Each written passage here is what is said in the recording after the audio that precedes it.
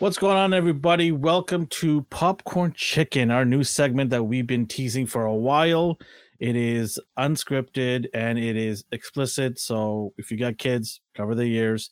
We're going to go full out on our very first episode. It's going to be about Moon Knight, the Disney Plus series. We're going to do an episode 1 breakdown in all its glory. But I'm going to bring in a couple of knights here of my own. Gonna bring my friend Nathan and Justin. Our production level has gone up, folks, just by that. Is that what was that you're talking about? Was the thing I Okay, bought, awesome. yeah. That is awesome. That is money well wasted. I bought 3 of them. You bought 3 of them. All right, gentlemen. Thanks for coming on today. It is going to be a good one today. We all watched the Disney Plus Moon Knight episode 1, and I can't wait to get into this. But it's our first time for Nathan, our buddy Nathan. Justin, this is his first time on, and Nathan, for everybody who's watching, tell them about yourself a little bit. What do you do at A&R? What do you do in life? At A&R, I usually work with social media, with marketing, kind of a lot of the behind-the-scenes stuff. So this is my first time actually being in front of the camera. And outside of A&R, I actually study the ancient Mediterranean world. And that ranges from Greece, Rome, and, of course, Egypt. Yes, and that is why we plucked you for today's episode, because you're our specialist. So me and Justin say something wrong or pronounce something wrong, you can correct us. When we say something. When, yes, we will 100% get something wrong. Is it Anubis or Anuba? All right. Nubich. Oh, there you go. See, it's explicit already. The alternate pronunciation. Multi-universe. Here we go. We got a beverage in our hands, so we're good. Let's break it down. What are you drinking, here. Alvin? I am drinking the Starlight zero sugar drink, which is topical. very, very nice and refreshing. Yep. It's out of this world. What does it taste like? Give me a review. It tastes like moon dust. Moon, that's how you describe it? You have to be No. like... Okay. If you want to know, it's a cross between cream soda and vanilla Coke. Ooh. Yeah, it's very flavorful, but not overpowering. You know what I mean? It's not like in your face. It's a subtle, but it tastes great. Like I don't know. I'm gonna get it now because Nathan, I love both of those flavors. Nathan, you drank it, right? I did. It was great. I had it. I looked up the description and it was strange. They said it was like, you have it and you get this cooling sensation, which I did not experience at all. But it did taste really good. In your bloodstream. I was thinking, I was the way they described it, I was thinking of like when you put on aftershave and it's that cooling feeling. I was thinking something like that, but no, not at all. But it was good though. Chew 5 gum. Yeah, musk for men. All right, let's get into this thing. Nathan, what are you drinking? Come on. I'm drinking just a Diet Coke, nothing special. Yeah, nothing special. That's why I didn't want to talk about it. Just drinking nothing special. I'm double fisting. I've got a Aha, which is Coke's version of like a bubbly or buble. And I got some it's Jameson's the coffee it's a coffee barrel aged whiskey. I love that Glencairn glass. That's a good glass. Hell yeah. That's such an odd pairing. You're not wrong. But it cleanses the palate. Works, right? Yeah, there you go. Resets itself. It doesn't at all. Can we now get into the show? Okay, cool. Thanks. You're not going to ask us what we got? Oh, no, that's an A&R Weekly. This is not A&R Weekly. This is Popcorn Chicken. All right, we do things differently here. I need to get Popcorn Chicken next time. We immediately fucked it up. Totally forgot to get the chicken this time. I have popcorn. Okay, that's great. I didn't think ahead. Disney Plus, man, they dropped the episode last night. Did you guys watch it when it came out? Well, I know Justin didn't. I watched it 45 minres ago. Nathan, when did you watch it? I watched it midday today. I watched it on my laptop, high res. I had my AirPods in and dialed everything else out and just got to enjoy the episode. That's awesome. Nice. You're in the zone, right? I was in the zone. I was so excited for this. For everyone that follows ANR on Facebook and Instagram and Twitter, I've been posting stuff about Moon Knight. I've been excited for this and actually getting to watch it. You could kind of guess my reaction already, but getting to finally sit down and watch it, I was just thrilled.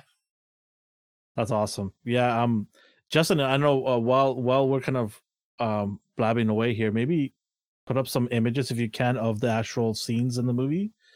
Sure. If you can, that'd be appreciative. We can kind of walk through some of the scenes or pictures that we see. But yeah, I watched it at 12:01 in the morning. I was up. I'm like, I need to watch this. And then I watched it this morning with a cup of tea. And then I watched it again just a couple hours ago with my wife because she loves Egyptian stories and things like that. She's a huge Brendan Fraser fan of the Mummy movies. And so I'm like, I told her, I'm like, hey, you like Egyptian stuff? And she's like, yeah, I do. I'm like, okay, watch this thing. And then so she started watching and she liked it. She said she'll carry on and watch it, which is like a big plus for me because she's not mad at me for doing the podcast on a Wednesday when I just did one on a Monday. So she's like, sure, go ahead. Fine. I'm like, I gotta do it for the people. They want to hear me. No, they don't. Okay, so beginning, we get Ethan Hawke, right off the bat in the episode. And the character that he has is Arthur Harrow. I believe is Arthur Harrow. It's not a well-known Moon Knight character. It's more of a deeper cut character. And I'm surprised they went this way. But, if they had given us a main big villain of his, then it would probably ruined his theatrical version that's going to be coming out down the road. So I guess they're playing it safe right now. They're building up this story and this character. So they went with something deep cut. What did you guys think of Ethan Hawke's opening scene? That was pretty crazy, right? He just went from drinking a couple of and then went crazy. He got too drunk, I think.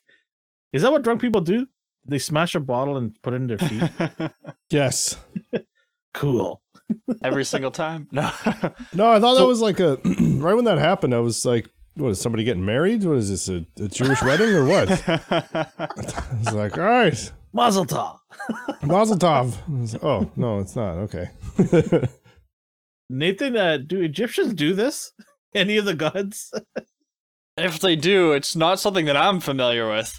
But it certainly captures your attention right off the bat. At first, it's nice and calm. You're watching, and then all of a sudden, takes a glass, smash, and takes it out, puts it in his sandals, and you get to hear that crunch of the glass up against the skin. And I was thinking, is he bleeding? Is he walking around?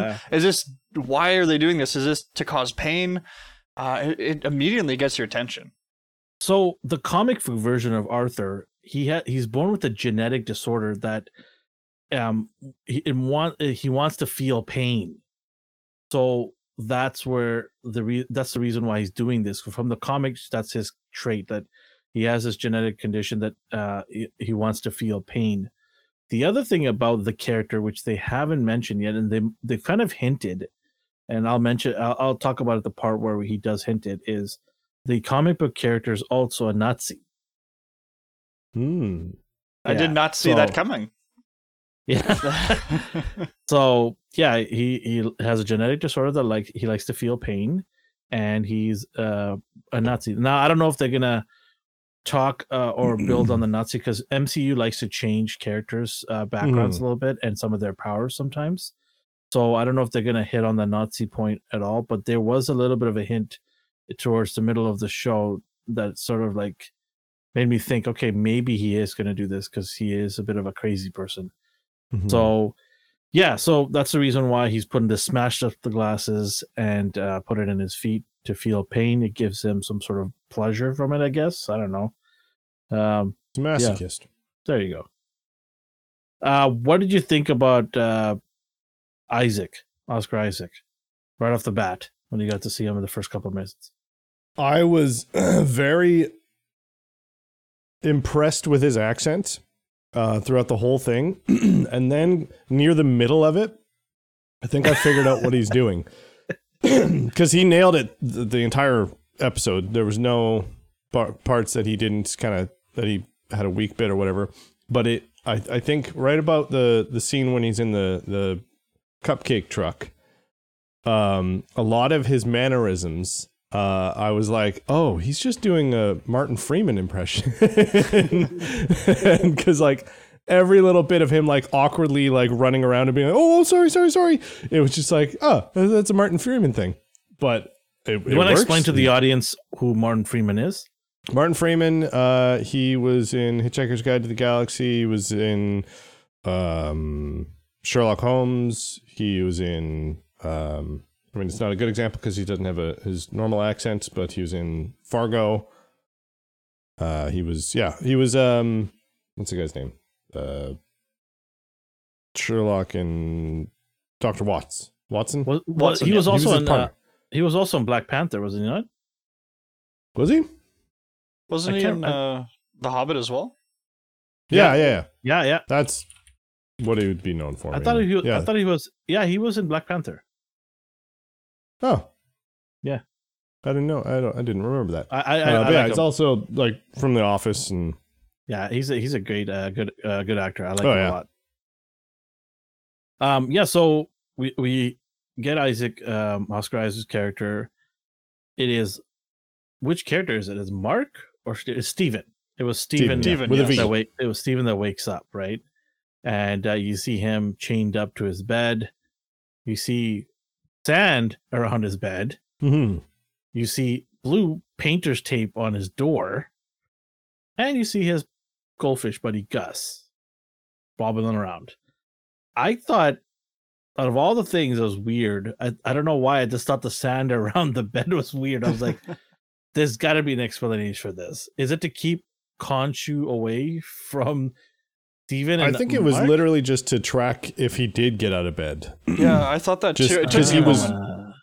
Yeah, I thought it was like something deeper too. But then when he was just like refilling the sand, I was like, oh, this is just to, like, when he gets up to look around to see if anything came at him or vice versa, or if he left or tried to get out. Nathan, you're our Egyptian specialist here. Egyptianologist. Yes. No, I think that this is, just as Justin said, I place it around his bed so he can go back and forth, and he'll be able to see his footprints in the sand. Egypt's filled with sand. It's not overly sacred. It's pretty rare stuff. Hey, I'm going to take a bag of those when I go to Egypt, okay? Take me in home with me. Put it in my flower pot. So he wakes up. He's obviously trying to figure out why he's always sleepy. He's sleeping in the bus, getting to his work, right? He's constantly sleeping, but he doesn't understand why. He's confused. He's acts weird. Talks to his mom, very nice, by the way, but is on the voicemail. Like, I don't know why all the times that he's talking to his mom, it's always on a voicemail. So is his mom still alive? What's going on there? Does a mom even exist? Like, it's so weird, right? I have a feeling she doesn't exist because from the comics, it's Mark Spector is the original one, the original man. Yeah. So I think Steven has created this idea of who his mom is, and he keeps calling her and giving updates, and it's very sweet, his phone calls. When you get to hear them, you're like, oh, this is a good son. He's kind. He's a little off, but it's very relatable. Everyone's got little quirks about them, and you kind of feel bad for him a bit too, I find. So I'm completely in the dark about this series. So Steven is not the original, like not the person who owns the body. I guess this is well, I can just quickly tell you. So in the comics, he's got multiple personalities, right? But I think for the MCU, they're only focusing on two. They're focusing on Mark and Steven. Yeah. Mark is the dominant of the characters inside his head. Mark is the one Khonshu, the god, the moon god, is aligned up with, because Mark was a former CIA agent. He's more adapted to do the things Khonshu needs him to do. And so that's the primary person that Khonshu wants to align himself with in that body. Mm-hmm. Steven, I think, is an offspring of Mark to shut it down, because I think at some point Mark wants to kind protect himself, kind of. Yeah, and also to like shut it down for a while. I don't want to be Khonshu's little, bitch the entire time, when I'm alive. But speaking of being alive, he's actually dead. He actually died. We kind of got that. Yeah, Mark died. Hint from that little girl when he gets to the. What's interesting about this is they don't go and do an origin story off the bat. They're gonna sprinkle. I get the feeling they're gonna sprinkle flashbacks and things here and there to give you the full scope of what happened to Mark from the beginning. So which is every cool. time he goes into a Bacta tank. Bacta tank. Oh God. That motherfucker gets in a bath. I'm skipping ahead. Like, nope. Well, he has to take a shower. Come on. Yeah, he's gonna get in a bath. There's gonna be sand people again. Sand people. Sand people? You mean Tusken Raiders? Yeah. Bunch of Tusken Raiders show up, right, with Khonshu. Yep. They do a TikTok video together. So getting back to this, it's interesting because I personally like it when they sprinkle in flashbacks here and there, as long as they don't overdo it. It kind of gets annoying when you're continuously doing it for like every episode.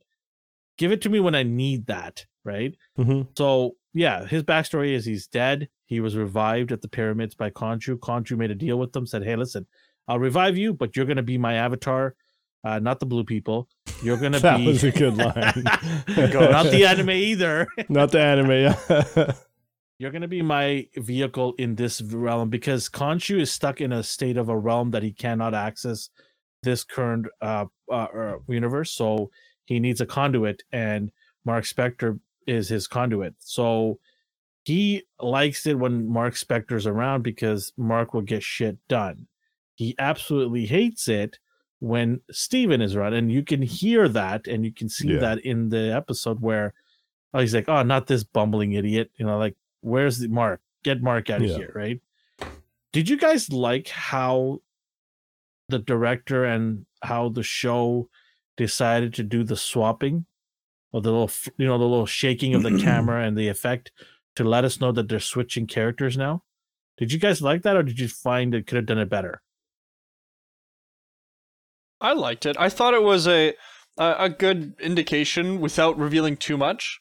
I didn't really want a big change. I liked the idea that Steven was unaware of what was going on. So for nearly the entire episode, we didn't actually get to see that other side during the switch. We just saw him have that weird moment, and then all of a sudden things have changed around him, and he doesn't know why. And I like that. It keeps that level of mystery about for most of the episode. Yeah, I think having it kind of, instead of just like, oh, now he's fucking Jason Bourne, and then just like kills everyone, and you're like, why is he a badass now? But having that kind of like him black out and then just everyone's dead, and you're like, shit, okay, well, and keeping you on the same level as him, and like on the same level of in the dark of like what's going on, and especially a lot of times when he like comes back to and the fucking van's just turned around going backwards, and he's got a gun in his hand. There was some good like, oh shit, okay. Oh, and when he threw the gun, love that. That was good. Did he just throw the gun? Oh my god, what an idiot, right? Yeah. What about the fact? Okay, let me ask you something. Is it a coincidence that he works in an Egyptian museum? Of all the jobs he could have, Mark could give Steven a job anywhere. Why an Egyptian museum? I think that was probably his choice, and that was a subconscious choice because whose choice? Steven's. I think that was probably just he has something in his head of interest. Like, I mean, it's not his brain technically, and there's all this knowledge and obviously passion for that area of expertise. So he probably was just like, I would like to work here. I, for some reason, feel like I have interest here, and. Yeah, so it's probably just like a subconscious calling to it. Well, the British Museum also is has one of the largest collections of Egyptian artifacts outside of Egypt. Bam! I knew there's a reason why we brought you on. Look at you go. They're one of the best museums in the world in terms of having vast collection of items. Their They Egyptian stole the wing- most shit. No, I was from just you. gonna say that. A vast collection of stolen goods anywhere around. But their Egyptian wing's just one part of it, and they also have some very famous artifacts like the Rosetta Stone, which is what they use to eventually translate hieroglyphs. So being able to be in that environment as kind of a plot device was great because there's tons of merchandise. Obviously, you're a big museum in London. You're going to want to sell a lot of stuff. It's a beautiful area, and they've got some incredible artifacts. It was a perfect place to have them, both for the plot and. I'm wondering if the reason why he works in a museum there is because somehow or some way they need his connections in the Egyptian museum to get some artifacts. Because there's got to be some stuff in that museum that Khonshu and Mark probably want, right? To further whatever their role is, whatever Khonshu's thing is. Because Khonshu is an what is the best way to describe the god Khonshu, Nathan? He's a moon god, but he's also, if you go early enough in Egyptian history, he's a very aggressive, violent god.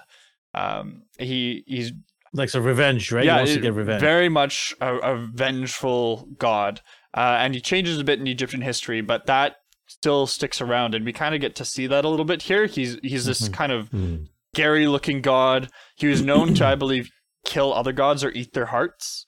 So he's certainly someone that you don't want to mess with. He's the son of the sun god Atum, right? Need to check on that. There's multiple sun gods, which makes Egyptian history that a little bit more confusing. Well, based on my awesome wiki research, he is the son of Atum, and we'll talk about some of the gods because he does mention it in the episode. He's his particular amount of gods.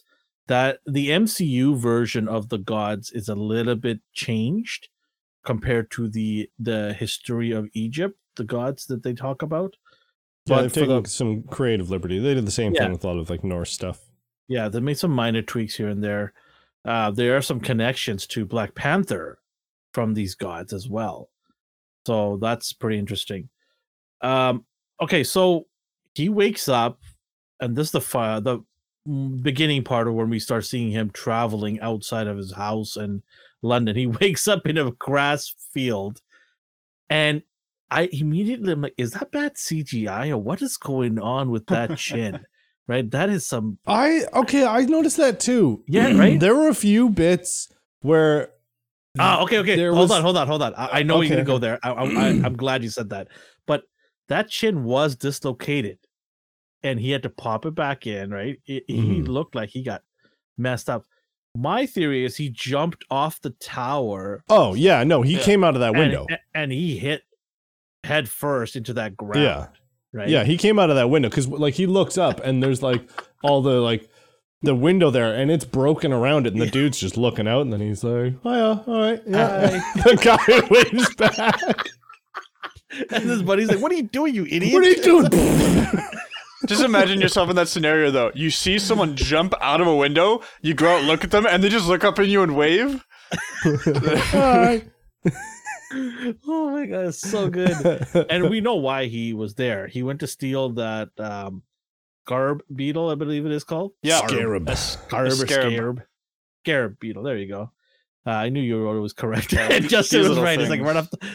What is that? Whoa. Oh, I got this. Whoa. I got this in the British Museum. Hey, it's a scarab.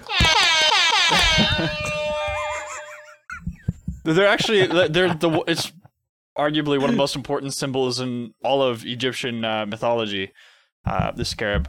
They represent everything from life, Flying beetles. death, flying beetles, regeneration. But the big symbol they have is the sun, because the scarab beetles in the desert, they'd roll dung, and so the Egyptians thought, they'd roll the sun across the sky. That's cool. And so it represents everything from life, death, transformation, rebirth, that sort of thing. Cool. So more important than the Sphinx? Oh, yes. This is the most important symbol in Egyptian mythology. One of the top 2 or so. And there's a lot of them. So were you upset when you saw him holding it and doesn't know what it is? You're like, you idiot. How do you not know this? Everybody knows this. He works in a museum. Yeah. And Steven, come on. And he seemed quite knowledgeable too at the start, but I think he was just in shock a bit. He just fell out of a window and hit his head. And then he sees this golden beetle for some reason in his hand. But and then people start shooting at him. I was wondering, where do you guys think he was? What country? The Alps. The Alps? Like Switzerland or Germany? Kind of looked Swissish, but I was looking at the signs to see if I could see any language or anything, but I didn't notice any. I'm just trying to think. That scene was like, the way he jumped out of there, like, how does he survive that crash, that landing? Like, does he have powers? Because he turns into Moon Knight, right? Mm-hmm. He doesn't have it on him the entire time, but does that mean that he's protected by Khonshu no matter what happens? Like, will a bullet hurt him? He's technically already dead. I think well, yeah, that's true. Sorry, say that again? Oh, he's technically already dead because he died once. So there might be some sort of mystical abilities that he has. Immortal bits, yeah. Mm-hmm. Interesting. Because I was just thinking, I'm like, this guy just jumped off a tower and landed head first, and he just shook it off, adjusted his jaw. I was like, all right. And this is Steven. It's not even Mark, right? This is Steven. So I was just like, okay, all right. So there's something about this powers that probably is still around him.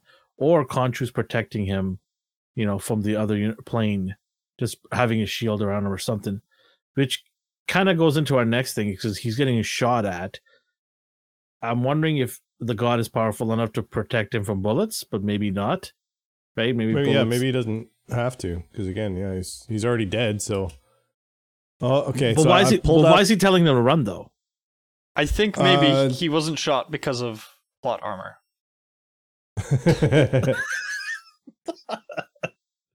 Boo. I know, not the most exciting reason I know. So yeah, he's getting chased. He gets get to the city area, Cobblestone City. I don't know where this is. Where is this? Do you know what location it is? Anybody? I'm looking. Yeah. Okay, so it was probably Switzerland or Germany, because in the background I just have the thing, the episode pulled up again, and actually wait a minute, I have the technology to share my screen.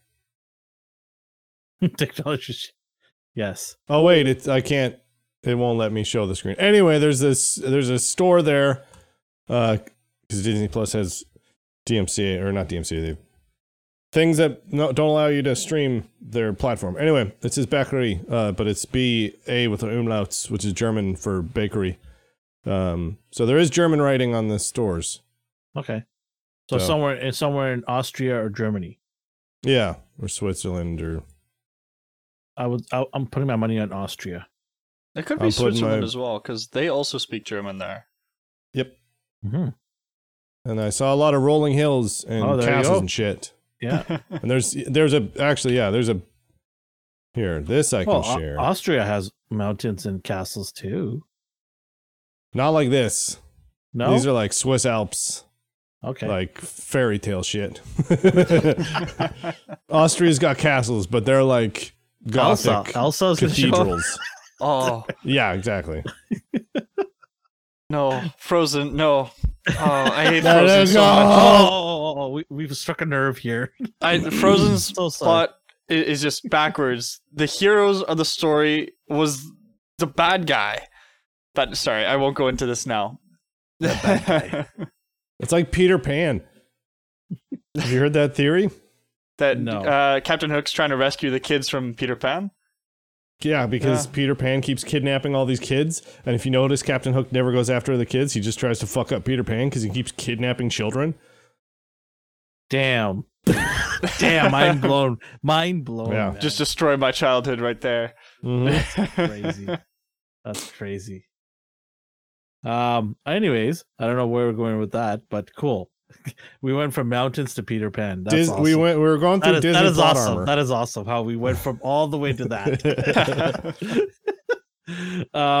So he gets into the city there, or the little village, and there's a bunch of people in the place, and Ethan Hawke's character Arthur walks by and gently walks by like a disciple would walk by, Mhm. right? Walks, and immediately he's surrounded by his disciples, I guess, right? Followers, Yeah, and then they all, congregate around him, and he starts doing something weird. Nathan, can you explain to me what he's doing? Is this make believe here, or is this actually something? The actual act of what he's doing, that ceremony, is created by Disney. However, it's trying to reflect something that the Egyptians actually believed in, which was that at the end of your life, your soul is placed on a scale so your soul's on one side, and on the other side is the feather of, I think her name's Maat, or Ma'at, and it's basically to see Amat, right? Is it Amat? It's M-A, A-T. It's weird because no one technically knows what Egyptian sounds like, so we kind of give our best guesses. Because they pronounce it Amet, A-M-M-I-T. That's how they pronounced it. That's another goddess. That's okay. There's so many gods. But Ma'at, the feather Ma'at, is weighed against your soul, and if it's found that you're not worthy, then not Ma'at, but the goddess who we see, was it Amut? Amit, yeah. Amit or something like that. Yeah. She devours you and your soul. And when she does that, your soul's kind of wanders blindly, aimlessly. It's not good. You don't actually get to go onto the field of reeds. And so that's kind of, it looks like that's what he was doing, right? Because Yeah. he had the moving tattoo, which is pretty cool, by the way. Justin, you should get those tattoos. They move. They're awesome. Yeah, I got a guy. Yeah, you got a guy. So first guy steps up. He's good. He's got the green thumbs up. He's good. Lady steps up, poor old lady, and something crazy happens to her. She's basically denied. She has what did you call it, Nathan? Unpure heart. Yeah, she's unworthy. She's unworthy. She's been judged unworthy. And he sucks her soul? Because she was like grayish and dead real fast. Yeah, it looked like that. I don't know if... Oh, do we have an image here? Ethan Hawke. He looked... Man, he not of the old lady. But... He looks badass. Does he not look badass? I like this dude. I love Ethan Hawke. He's awesome. That was good casting. Yeah. He just walks in. I especially like the cane. And Justin, do you think we could get an image of the cane? Yeah. I believe it was crocodiles, which is the symbol of the goddess that he's serving. Yeah. So she's half crocodile, half lion, right? Yeah. It's kind of odd. She's got like a crocodile head, and then the back part is more feline. Yeah, and that's obviously how she devours people. Aren't you proud of me that I found that out? That was quite good. There you go. Take that, Justin. I do my homework. There you are. The cane there. So, okay. There it is. Yeah. Two crocodile heads, right? That looks badass. Look at that. Yeah. That's great. I love how they designed it so that way it not only represents the goddess, but it also is in the shape of of the scales. The scales. Yeah. That's so cool, right? I want that as a prop. Mm-hmm. We'll get Disney, that for the office. Please make that happen, Disney. That's so cool. It'd be awesome if the alligator mouths open up too. Knock on wood. Maybe that will happen. That would be so cool. Like he's devouring like that. All right. So he is our buddy Isaac. Stephen is in the crowd, and he yells out something in Egyptian, and everybody bows down. Right? Mm-hmm. Was that horse crap, or was that actual Egyptian language? I have no idea. That is not something. We pay you the big bucks here. Technically, no one knows how to speak Egyptian, ancient Egyptian. So if that was a guess, that was Disney's interpretation of a word. That's not something that anyone would know. But it was hilarious to see he yelled out that word. And Steven just went like, "Oh shit!" and then immediately went down after. No, sorry, yep. I think he said bollocks. Yeah, he did. Yeah, he did. bollocks. Bollocks. And then so he gets busted. They want the beetle from him, so he obviously stolen it from them. He wants it back, and he's can't do it. His mind wants to, but his body won't let him. Right? Won't let him give that because Khonshu's obviously Khonshu behind him in the picture there. Khonshu's basically controlling him, and he just can't do it. So they jump him. A bunch of guys jump him, Steven, and they try to carry him away. And a guy comes out of nowhere and tries to grab the beetle out of his hand and succeeds, like gets it out of his hand. And all of a sudden, the shakes happen. The shake happens, and you see him standing there by himself with guys on the floor, all bloodied up. He's got blood on his hands and also on the beetle. And that was because Mark came into play and shit kicked everybody. And yeah, so are you not like, I was kind of like, can I see Mark kick some ass, please? Like, I want to see Mark kick some ass. I think were you guys happy to see that, or were you like, damn it, I wanted to see Mark kick some ass? Well, you do in the end, but again, like you didn't really know what was happening, so you didn't know if it was just like him blacking out and then killing everyone, or if he was doing the transformation thing into something else, or if he just blacks out and then somebody around him just comes in and.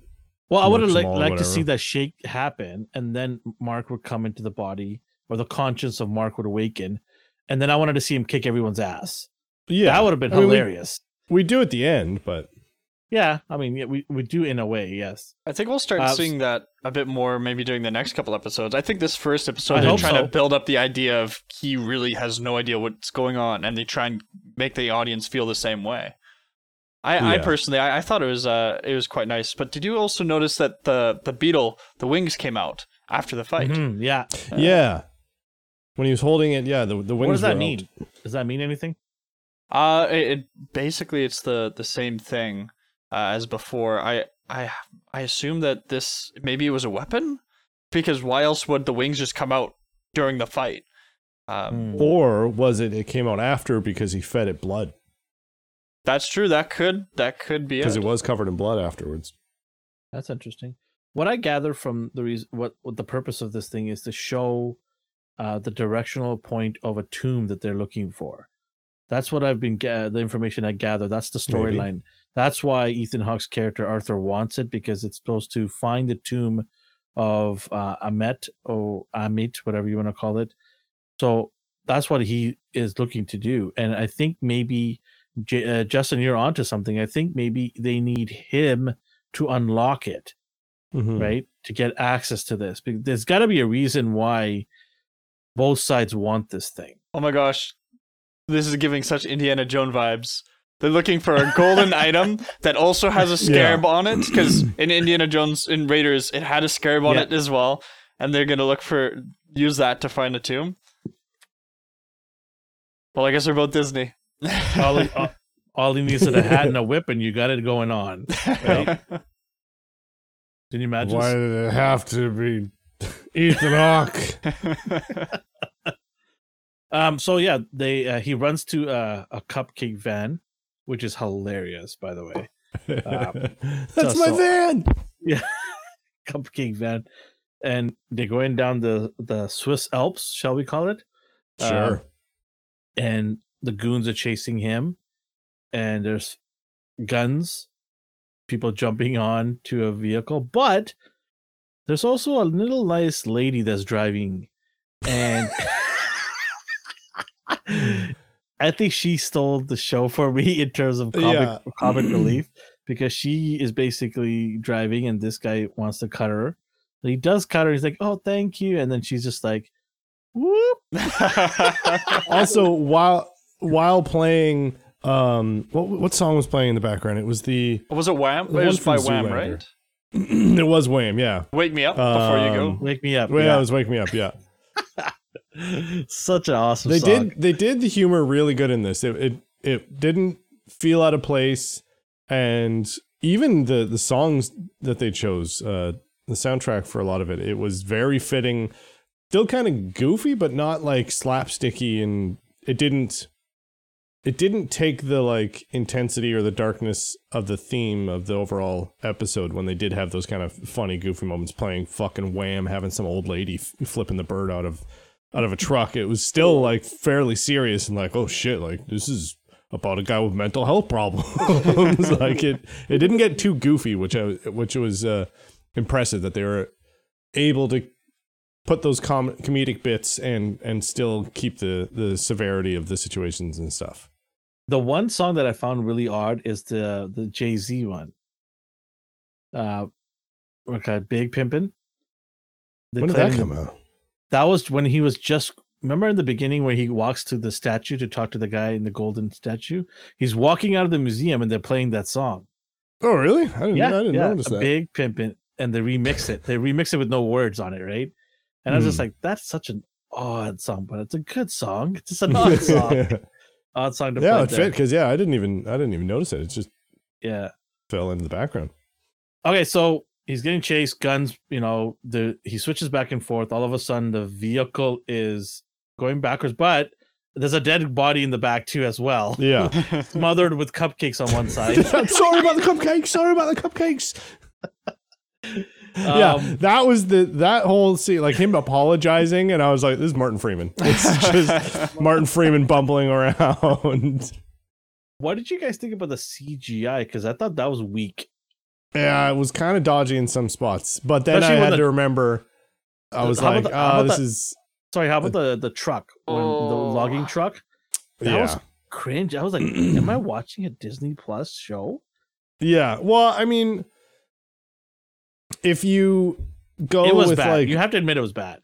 Yeah, no, it wasn't good. But like, you can't put it to the same standard as Star Wars, because I mean, even Star Wars had some janky bits in like the first season of Mandalorian. The blurgs looked like fucking garbage. But then if you look at like other Marvel TV shows or whatever, they've gotten good, but there have been some dodgy parts. But yeah, that truck scene was, especially when the dude, like, in theory it was cool when the guy like was on the roof of the car and then jumped onto the thing, but he just like looked like a fucking hot mess of blurry CG, and it was just like, well, that could have used a couple extra passes of layering and yeah, there were some bits where I was like, that looked like shit. Yeah, to me I just thought that was probably the worst I've seen in terms of CGI Disney Plus Marvel shows, because I watched Loki, I watched Wanda and Captain America. I didn't see there was obviously issues, but it wasn't so glaring. This was so in your face. Like I recognized it right away, right? And when the car fell off the side of the cliff too, it was just like, that looks like a fucking RC car that they just threw off. The physics of it were off. The gravity was off. Like the movement, it was just not good. Like it wasn't that it didn't look like a car. It was just the movement. It was like my mind knows how a fucking car, how heavy it is, and when it falls off of shit, it's gonna go like this. But with that one, it was just like, we've seen enough train wrecks and car wrecks to know what they look like, right? Yeah, exactly. And even the cars that were driving on the road there, they still look weird. Look very. Not the green natural. Screening was well, it was lighting. It was just bad lighting, bad compositing. So I mean, somebody's getting fired. I was gonna say it'll be We'll see it probably on Corridor Digital's bad CG maybe one of these days. All right, so he basically comes from the vehicle runs out of gas or whatever it is. These guys, the bad guys, pull up in front of him, and they're about to unload the clips in his face. He turns on the wipers to protect himself.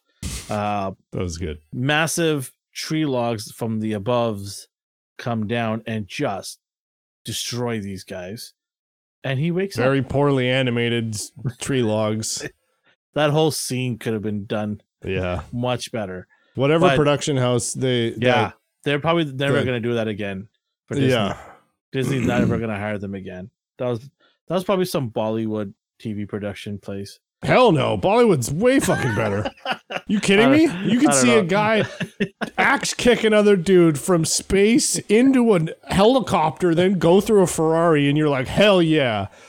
And not bat an eyelash of if that's possible or realistic. This was just bad. Yeah.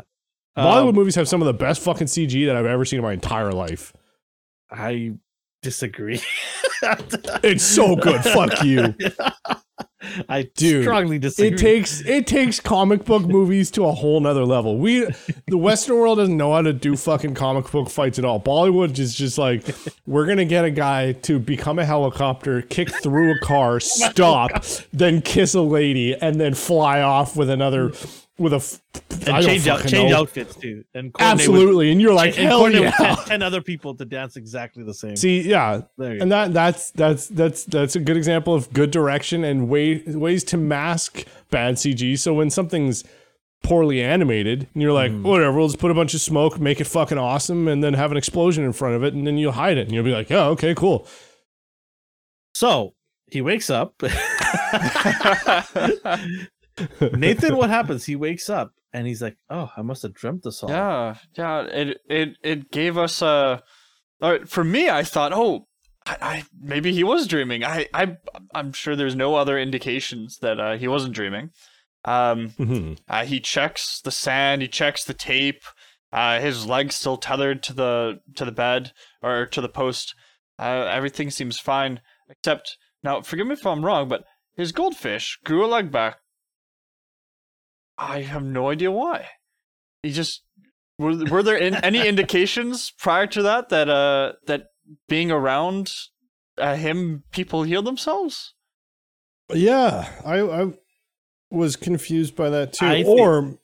Maybe he just when he leaves, he destroys everything and then he replaced the fish. Go back and watch it again. If you watch the beginning part again, the goldfish is actually swimming sideways. And how do I know this? Because I've had goldfish for my kids and they're about to die. That's what they do. They start swimming sideways. So what happened was when he left for his little adventure, that's when the goldfish died. So when because remember, Mark came back. It wasn't Steven that came back to sleep. Mark came back, went to the shop, replaced the goldfish. Yeah. And that's then why the lady was saying you were here yesterday. Exactly. That makes sense. See, for some reason I was thinking of things like Steven. I was just like, how did this get healed? And I assumed that had something to do. That makes sense. Yeah, because when the goldfish was swimming sideways, I'm like, that does not look healthy. And I know this because I owned goldfish before, right? That's the only way I knew, because that's the sign that the fish is about to die. When it starts struggling to swim straight and it's just swimming on its side a little bit, that's when you know the fish is about to die. So I don't know what, obviously through experience I had it in my head, but then I clued in after when he's like, hey, it was intentional. Yeah. Then I'm like, okay, the fish died. Mark replaced it with another one, and he noticed it, Steven, when he woke up, because he said, hey, Gus, how's it going? And then looks over and Gus looks different. It's not Gus anymore, right? So Mark does care, I guess. Mark really cares about Steven, right? Because otherwise, Mark wouldn't give a shit. So there's this respect inside that body for each other. Sometimes when you have split personality or different personality, they like to overtake each other for dominance, right? So immediately I'm thinking there's a healthy respect Mark has for Steven. Steven doesn't know the fuck who Mark is right now. So there's no respect. But Mark does care about Steven, which is interesting, right? What do you guys' take on this? Like, what do you guys think? Same thing?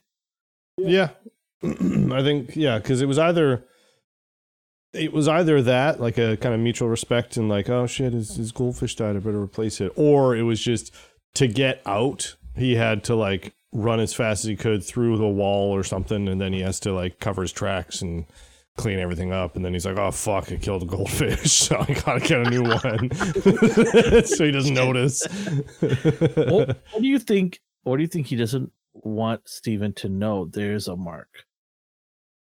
Like, because he's covering I think his it's tracks? kind of, I don't know if it's intentional or if because I mean, if he's keeping him alive and keeping him in the dark for a reason, then is it because he has to, or is it because he wants to, because he knows that like he doesn't want this amount of him being the lackey of the moon god, if he doesn't want that to be his whole life, or if he's obligated to because the guy that was chosen does have a split personality disorder, so he's just making the best of it, kind of thing. I have a feeling that he's got a bit of a soft spot for Steven. He asked out the girl that Steven liked. Sure, he forgot that Steven was vegan and he invited her to a steakhouse. But that's just other details for another time. Mark likes steak, right? Mark's like, what the fuck? We're gonna go have some steak. Oh, I loved when he ordered the steak too. What type of steak would you like, sir? I had the best good one. Yeah. Yeah. What kind of cut, or how do you want it done? Okay, let's talk about that. Like, okay, if you're a vegan, why would you order the steak? What is the reason why you order the steak? Is it to thank Mark? No, it's because he was in shambles and he's like breaking down. His life has gone to shit, and he doesn't know what it. He was like almost in tears, and he's just like, the steak. Yeah, okay. Which one do you want? The good one? I don't know. Fucking just give me a thing. Yeah. Okay. Yeah. So he was pissed, and he's like, "Okay, you know what? I'm just gonna drown my sorrows." Well, also, this is like maybe not the first time, because obviously he's taken all these precautions of making sure he doesn't leave his bed, so he knows this is happening. But like, this is, I think, everything's kind of coming crashing down because he's like losing control of everything, and also losing track of multiple days. So that was also too, is just like his grasp on reality and what his life is fucking in shambles. So he's like, it's Sunday. Oh, okay, fuck it, I'll have a steak. Okay, yeah. So that's the other crazy thing, is like he's not even aware what day it is at all. Like to him, it's just like nothing happened. There's no skip, right? And along that process, he's alienated a potential girlfriend. He's gone to a pet store not even knowing what day and time it is, and the pet store lady's like, "You're a freaking weirdo. Get out of here." And his work, right? And can we also like I cannot stand that lady that works there. Donna? She just pisses me off. She's great. She pisses me right off. No, absolutely. She's a terrible person. But I mean, in her defense, well, this dude who like never shows up, just disappears for multiple days, and couple of screws loose. And he's supposed to sell merch to these kids, but then he's just always like in other departments, so he's useless. And she's probably been dealing with this guy for God knows how long, so she's just like, Nathan, she's at it. Were you upset that he did not get the tour guide role and he just the selling of toy role? It was funny. I was thinking, so my degree right now that I'm studying for is in classical archaeology, and I'm thinking this is exactly what most of the people that are getting my degree go through. They think they're going into archaeology, or they're gonna like give tours in a museum. Nope, they're gonna be selling merchandise at the museum. Or it's like a guy who gets a music engineering degree, and then he goes to work at fucking Long McQuaid to sell guitar strings. It's like, I'm gonna work in a cool studio. No, you're not, bitch. Anyone who works at Long McQuaid, we apologize. No, you all went to Pavi or AI. It's not your fault. But I thought it made him very relatable. Everyone's got ambitions. He wants to do something. He's excited for it. But the reality of it is quite crushing, and of course, she keeps denying him. She makes him do inventory. Well, maybe if he shows up to work on time and gives a shit. Yeah, maybe, right? Steven, just show up to work, okay, please. Yeah. What about okay, so the part that I wanted to talk about that we alluded to in the beginning was the gods. So he picks up a poster in the room, the inventory room, and tells her that, hey, it says 7 gods here, but there's actually 9 gods in the I can hear Nathan just shaking his like 9. What are you talking about? It's like 9,000. There's a lot. But the main gods, I guess, shall we call it? Can we say that, Nathan? They're the main. Yeah, so it's the upper echelon. It's kind of strange that we look at like ancient Rome, Greece, and Egypt as if there's a main pantheon of gods.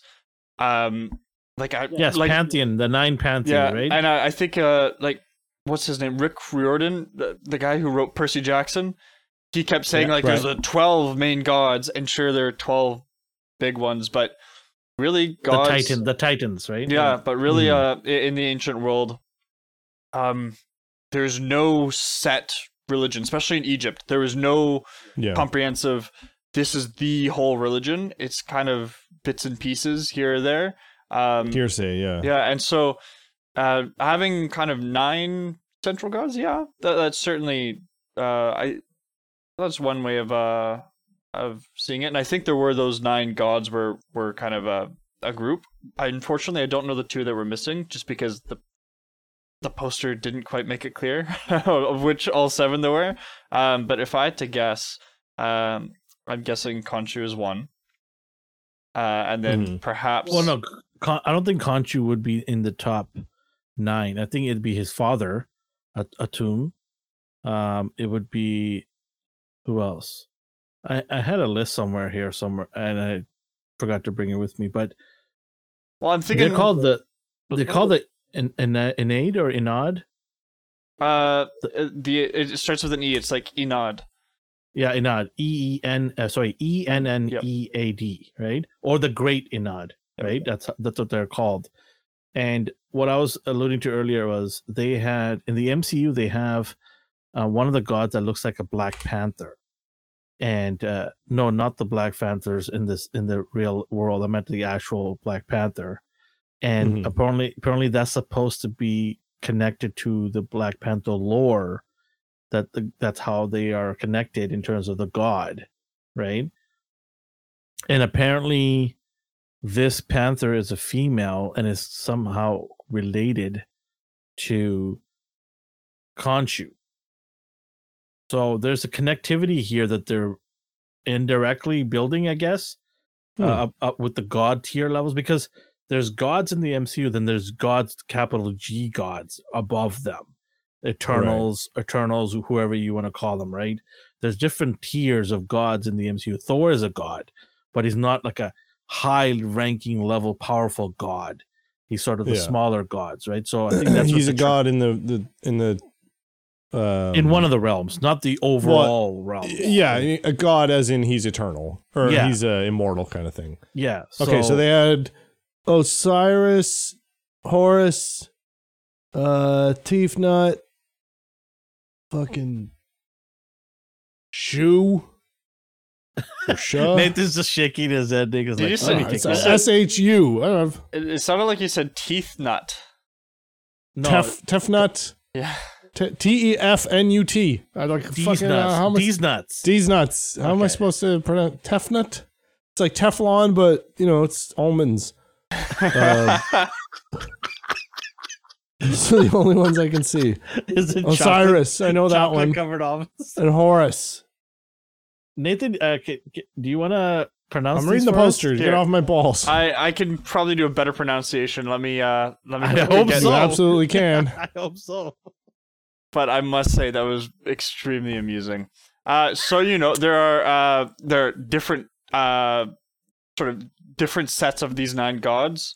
So Atum. Atum, so you said he's a father, he's a sun god. So he's associated also with Ra, and he's the sun god that I'm very that's his other name, isn't it? Mm-hmm. Ra. Yep. That was the thing that always confused me. Amun Ra. So it's weird. Yeah. Amun and Ra are 2 different gods that were later on became the same god because it just they were worshipped together later. Shu, and that's a good example of like a lot of ancient religions and stuff that have multiple deities. Is that because there's no set in stone, this is the dude, this is the other dude, and this is the other dude. It's a lot of different, like, this town or this group of people called it this, and then, you know, over 100, 200 years or whatever, they just, like, amalgamated into a bunch of other things, and then some in certain sects kept the old ways, and then that broke off into another fucking thing, and Yep. people are just fucking dumb and don't know how to. well, I mean, I don't know. I won't say dumb. Communicating's hard back then. Believe it or not, in India, there's 40 dialects within that country, right? That means almost every province has a specific way of speaking that is different from the neighboring province. So to give context here, that's like BC has a language and Alberta has a different language. I can't understand anyone fucking saying anything from Toronto. So it's like a different world somewhat. It's for some people when they travel to another province in India. So that also goes with religion too, because Hinduism is the largest religion in India by far, the most practiced. But within that religion, the gods that they worship have different names. And I learned this through my trek to India when I went there. I'm like, who is this that's, praying to? And they're like, oh, it's this guy. I'm like, no, his name is that. They're like, no. Yeah. That's his name here. I'm like, oh, okay. And then I find out from another province that his name is totally different. Yeah. So it's like, it's the same thing with, you're mentioning, Nathan, it's the same idea. The names are different, but they are the same, right? Yep. So Amin Ra, okay, so yeah, Amin and Ra, they became one, and which happens to the be brother of Teeth Nut or whatever.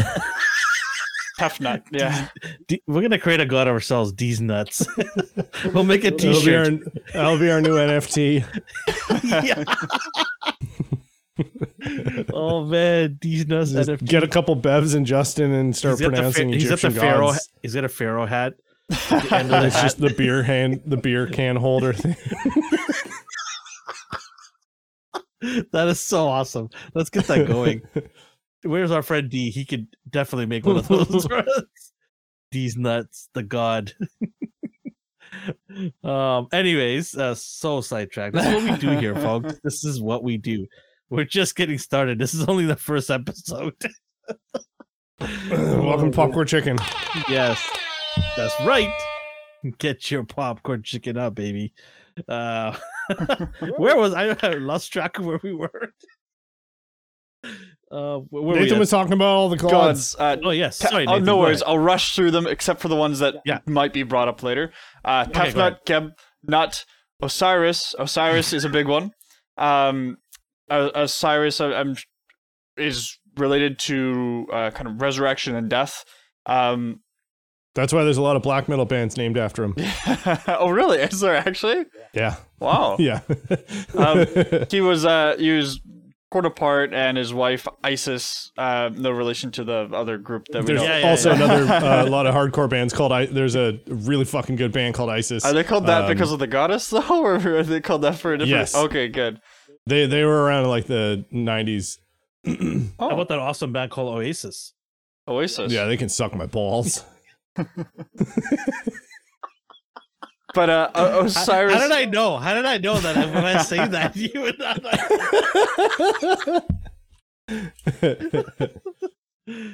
Anyway, sorry, Nathan. No worries. We're so immature. We apologize for that. But Osiris was put together. You know, all body parts were put together except for his genitals. Oh, what? Whoa. Okay. No, we're not brushing over this. Time out. Why? What did you say? He's missing his genitals? Yeah, so... No, he's reconstructed. He's a Frankenstein. God. He's a Frankenstein except for his bollocks. Why?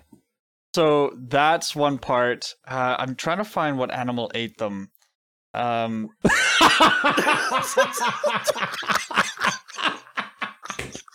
This gets better. Oh, fucking hell. Do we need to talk about Wounded anymore? We just want to talk about this. Well, now. I have a feeling he'll be brought up because he's related to death. Yeah. Let me quickly find this. Okay, while you're trying to find that, I apologize to anybody who tuned in to get a breakdown of Moon Knight, and we have tried our best, but when things don't apologize. This is what it's about. Yeah, but when things like this come up, we need to dive deep into these things. This is important. This is why you watch, for the hard-hitting facts. So if you're here for entertainment, you're welcome. If you're welcome. Here for reviews, no, fuck that. No. We brought an expert. We brought an expert. Yes, we did. This is the only place that you can watch with an Egyptian expert, Egyptologist. Yes, on the board. Yes, that's what your business card says, right, Nathan? Egyptologist. I don't know if it says that. I'd say archaeologist. The founder of nuts. Founder of Egyptian nuts. Anyways, all right. So where were we? I tried to stall for you. Well, one quick thing to note. I mentioned Isis. She's a goddess of magic. Quick side note for her. And then we've got Nephthys. I think I'm saying her name right. We have Set, the brother of Osiris. He's kind of evil. He might pop in here or there. And Horus, who is son of Osiris. And Horus is the one with the falcon head. He's depicted in tons of Egyptian very popular imagery. Popular. Yeah, very, very popular. So that's kind of the rundown of the main 9. And they can be interchanged at times. There's a lot of major Egyptian gods, but those are kind of the ones that are most popular, I think, with kind of modern culture. What was our original point? We were going over the gods, but I can't quite remember. So the original point was he noticed there were 7 in the poster, but there's supposed to be 9. And I think there's that's basically foreshadowing something that's going to happen down the road here. And there is in the trailer, there is a scene where you see him in the tomb with other gods around him. So I'm thinking Khonshu takes him to another playing field here, where they're stuck, where Khonshu is stuck. And that's our way of knowing or learning about what Khonshu is doing, what he's all about. So they're going to show that eventually soon. And I think side note. Yes. Oh, no, you go. Finish your thing. I just think that the gods that he's mentioning or he's pointing out are going to show up in that tomb area altogether, right? I just think that's the reason why they're mentioning that part. Yeah, they made a point of saying 2 people have been left out. Yeah. So those are going to be, I think, fairly important ones. But I was going to say, I really enjoyed the trailer that they made, or the trailers, pretty much used scenes from episode 1. Almost exclusively. Like I would say 80, like the video that we put out on Monday or today or yesterday, whatever. Anyway, this episode really spoke to me because I also don't know what fucking day it is ever. And did you wake up with a strap on your leg? No, don't answer that. Don't answer that.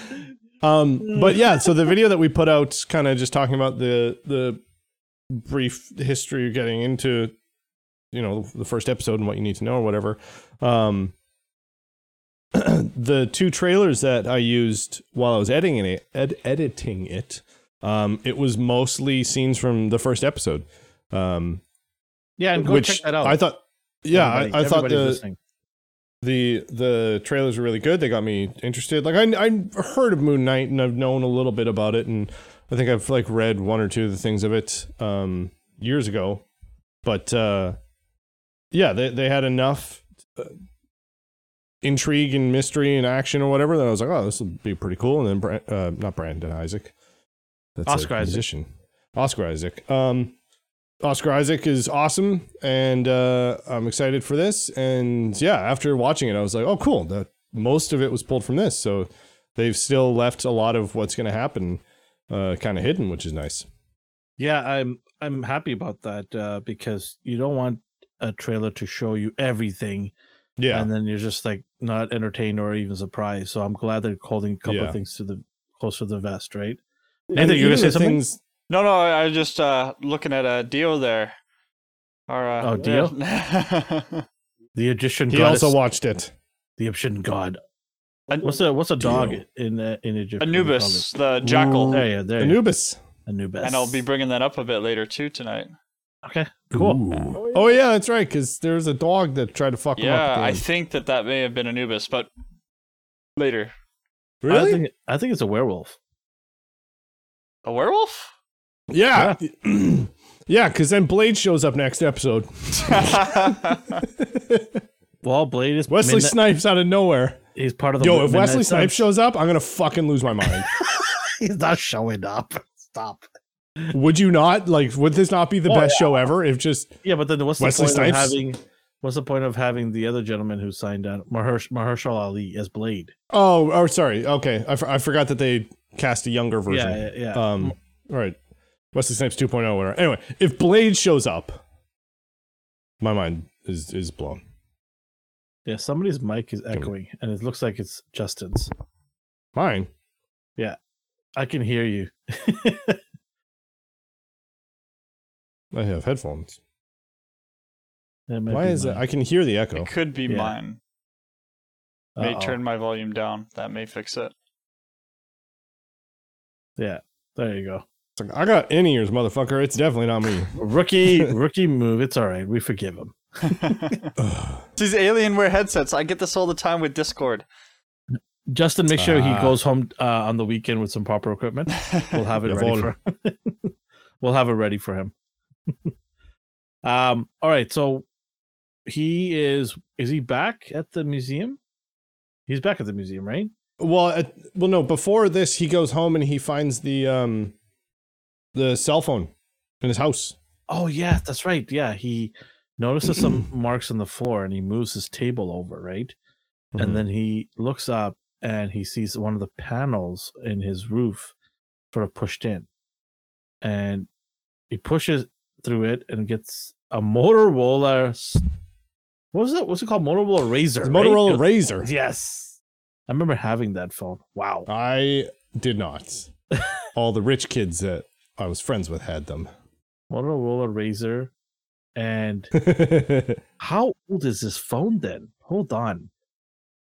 That's a good question, actually. Was this just used because it was a burner phone and it was like whatever, it only needs to make phone calls? Or has this been going on for 20 years at this point or something?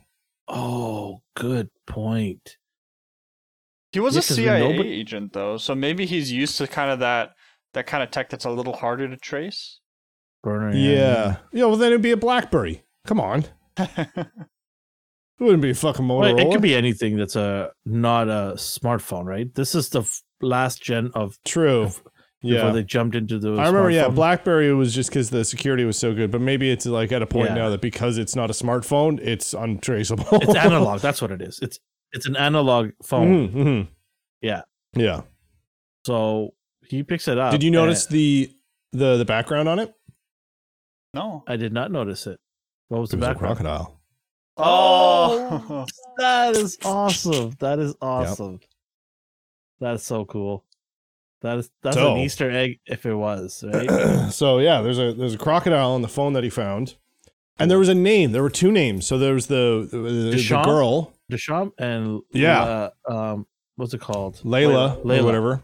Was it Layla? Yeah. It was Layla and then Deschamps or whatever. Yeah. Deschamps, yeah. So, but he called Deschamps once. Yeah. Layla and the rest he just... No, well, that was all missed calls, I think. So Deschamps called him once. And then Layla called him 1,000 times. I'm interested in the Deschamps person. I Googled it. Okay. Do tell. I forgot. Oh. Jean-Paul Deschamps. It's a Marvel database. He's a fucking French guy. French soldier who he befriended mercenary Mark Spector. Oh, never mind. I just read that part in the comic books. Yes, he used to work with him. And he fought alongside Raoul Bushman. Yes. He led the raid in the Egypt-Sudan border. Yeah. Yeah, so he was one of the soldiers in the mercenary group. And he flew Moon Knight's helicopter. Moon Knight apparently has a helicopter. As all Egyptian mythological figures do. They all have helicopters. Yeah. So he finds that, and then the phone's ringing, and Layla says Mark, and he's like, "Who the fuck's Mark? Like, what? Yeah. Who? What's with the accent?" Yeah. Apparently, people in Europe are making fun of that accent. They're like, it's not that great. I don't know. People in Europe, obviously, they would know. Oh, better probably, than absolutely. We don't know. We have an accent of our own that they laugh at, right? Yeah, it was good. His accent was good enough to not take me out of it. He was consistent with the area that he chose, at least, or the because like it was. Yeah, and again, it really just seemed like a Martin Freeman impression, which I mean worked for him, and again, it didn't take me out of it. There's a lot of Western actors that do go for a British accent, and it's just not good enough. Where it's like, I know that that's not how you talk. But I mean, you can also say that this is not supposed to be. Steven is a secondary character, right? So there's a good loophole. Yeah, so you can forgive him for a shitty British accent. Yep. Right? Because it's not even his real accent. There you go. He's double acting. So things are getting a little bit weird now because he has someone telling him, Steven, you don't want to do this, right? And this is where Mark is trying to communicate with him through the mirror. He goes to the bathroom, opens the mirror, and then you see that. Didn't that trip you guys out? That tripped me out. When he started shaking his head, they're like, tripped me out. They did some really good.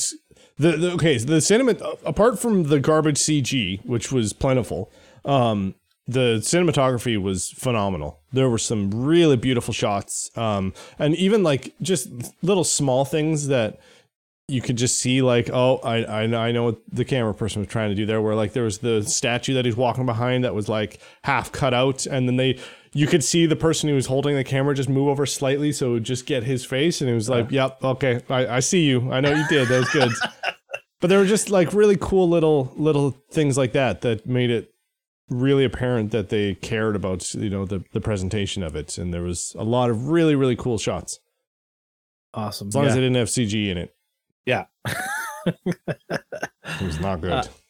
All right. So you see him struggling to figure out this. Books have fallen down. Lights are going on and off. Oh. Nathan, do you want to take us through that part a little bit? Yeah, so it's kind of strange. It's almost as if Khonshu was... Well, we did get to see him soon. He runs into the elevator, and as the doors are closing, we see Khonshu down the hallway, and Steven is terrified. And that scene was... Yeah, that's crazy. I laughed so hard, though, as soon... Because at first, you're tense, it's scary, and then all of a sudden, the old woman's there, and she's just, like, huddled in the corner. Like she got mummified, too, right? And I loved how it didn't just play it off as like a joke for the audience. Like, she clearly saw how scared he was, and she's like, this guy's unstable, I gotta get out of here. And she made an excuse to leave. I thought it was great. And even just like him trying to play it off of like, oh, I lost my contact. Yeah. I hope you find it. Because a lot of the times in like a lot of these types of movies, they'll have somebody acting fucking insane, and then the people around them are just like oblivious to it. And it's like, no, motherfucker's on the floor looking at you like you are Satan, and you're just fine with it? No, fuck that. And she's just like, I gotta get out of here. My friend's here. She's expecting me. It's great to have that. I'm coming. It's great to have that actual balance now where someone's scared and we get to see other people react. But also, I thought it was a great transition from that scary moment to a comedic one without ruining the pacing. I thought it was really good. Yeah, it was very that is the thing with a lot of the jokes in it. It was very natural comedy. It wasn't forced, and it wasn't like Disney's got a fucking problem with like, especially Star Wars, where they're just like, all right, here's a fart joke, and you're like, oh, fuck, okay, whatever. And where it's just like forced in because they're like, kids are gonna watch this, right? We got to make it funny, and they did a really good job of.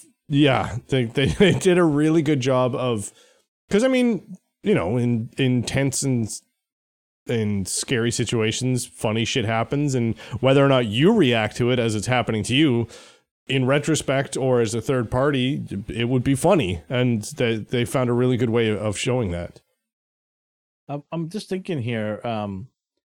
Why is Khonshu so against having Steven show up? I mean, because he throws the gun. Because he's fucking useless. He can't even hold a part-time sales job. I think at the end of this series, you're gonna see Steven actually prove Khonshu wrong, that he has a purpose, that there's a reason why he's there in that body, and he's gonna make a difference because of his background in Egyptology. I think that's what's gonna come into play. I think that's where he's gonna say, yeah, see, because of my brain, you motherfuckers, I was able to help your dumbasses through the situation, not just through violence and superhero powers, but you need to have brains as well to get through some situations. And I think that's where I'm thinking at the end of the series, that's when Khonshu and Mark will respect Steven for his abilities, right? That's what I'm thinking. I hope this happens, but if it doesn't, then he's just a dumbass, right? Yeah, I mean, at the end, they do kind of.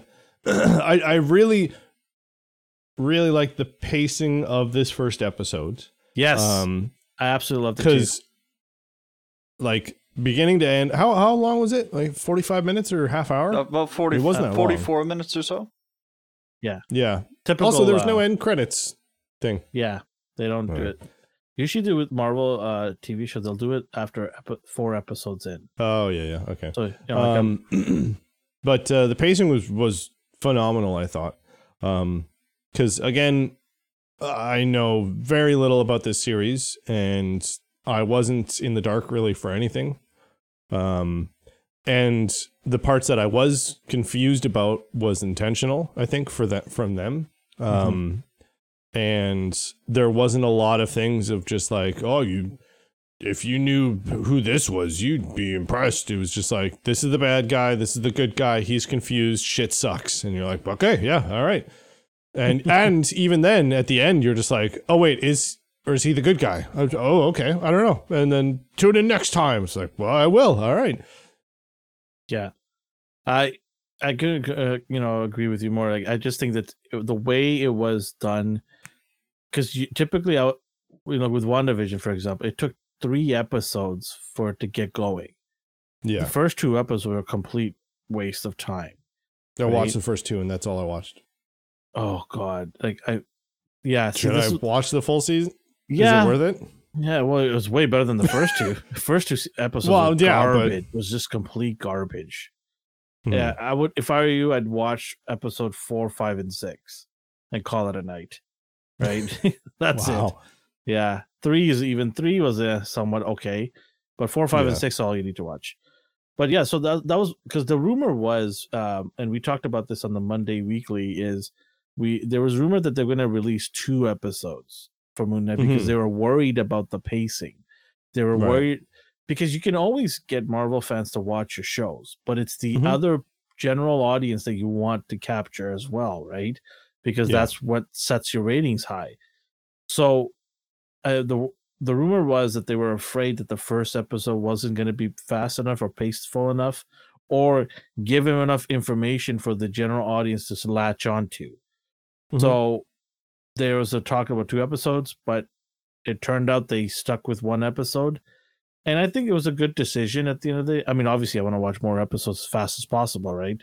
But yeah, I think it was still good enough because, like I said, my wife watched it and she liked it. So my kids watched it, they liked it. So I think it was good enough to pull other people, general audience, to watch it.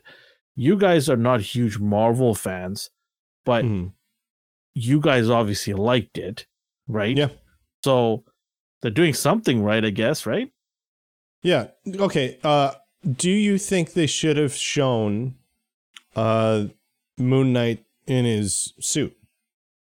Okay, so let's touch that in a second here. Let's just talk about the near the ending part here. We see Ethan Hawke's character Arthur show up at the museum.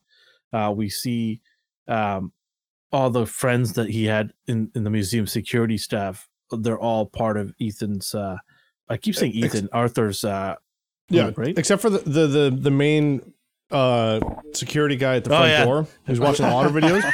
What did he kept calling him? He kept calling him a different name. I forgot what it was. Yeah. It wasn't Steven, but he kept calling him the same name. Stevie? Do you think that's another? Huh? I thought he was calling him Stevie or something. Nickname. No, it was a different name. Oh, what am I doing? I have the show pulled up here. He kept calling him a different name, and then he kept correcting him, and he was like, "No, it's Steven with a V." But where is it here? Was it Rick? It was something. Okay, here it is. JB mate, Scotty. He kept calling him Scotty. Okay. Do you think that's another one of his personalities? No, he doesn't have. So he has another personality in the comics where he's a playboy, right? Yeah. And I can't remember the name now, but it wasn't Scotty, I think. But yeah, he does have another personality. I'm also thinking that the reason why they stuck with 2 is not to confuse the audience with too many personalities, because I think 2 is a good starting point. Yeah, absolutely. You can grasp easily, like, oh, there's a good guy and a bad guy. Yeah, in his brain, kind of thing, or so he also has another hero persona, Mr. Knight, right, where he wears a mask, white mask, but he has gloves and a white tuxedo. Yeah, and it's got like the moon symbol on it. And, so that's another personality of his, and he's sort of like the detective cop helping type of guy that the police force trusts, which is so weird. A guy dressed up in that outfit, and the police like totally trust him. Yeah, but Batman, no, nobody trusts that guy, right? Which is, I guess, maybe it's a play on making fun of Batman, because Batman is not trusted by the police that much, right? Well, and it's the Dark Knight against the Moon Knight. Yeah, and they obviously have ripped off that style from Batman, right? The Caped Crusader. Yeah, exactly, right? Working in the nights and the shadows, but if you're wearing white, how much shadow can you work in, right? Yeah. So we have that scene where Arthur is asking him, pass me the what did you call it again, Nathan? The scarab. Scarab. But scarab. Scarab. And then we actually see the hieroglyph. Is it the wall? What is that? In the bathroom or whatever? No. When he approaches him in the museum, remember? That is a paint that's painting on plaster, and that plaster. So it's on a column. And they've put plaster up and painted it, and then over time the plaster is just chipped away in sections. So he's just pointing out a figure there. Can you tell me if that's a real image? I'm not saying it's real artifact. What I'm saying is that image realistic to what the ancient Egyptians portray that character as, or is that something MCU just made up? Yeah, I'd say that's realistic. It's I'd say it might be a little big, little bright. Do you know what? Surprisingly, in the ancient world, they used a lot of colors. They painted it's very bright, like all the white statues that the Greeks are famous for. They were all painted. Yeah, every single one. Yeah, yeah. They even had eyes. That's one thing. Yeah, blue eyes, green eyes, right? Yeah. So they look pretty realistic, I'd say. Although just a little large. Yeah, and he mentions that the scarab. I'm never gonna get this right. Scarab. There you go. Is there's a little hole there in that statue or that painting, and is that where it's supposed to go, or is that just a chipping off the wall? To me, it just looked like it was chipped off, broken. Okay, because it just looked perfectly centered for it to go in there, right? The same size and everything.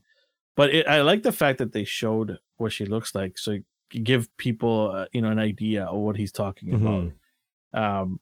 And so he basically runs off, and Arthur's like, "Yeah, let him go. It's okay." And we're like, and I'm just sitting there going, "Well, he tests him. He does the thing." Oh yes, sorry, yes, you're right. Yes, yeah. And they don't show it. Yeah. They don't show it. So he kind of walks up to him because, again, like, what's his name?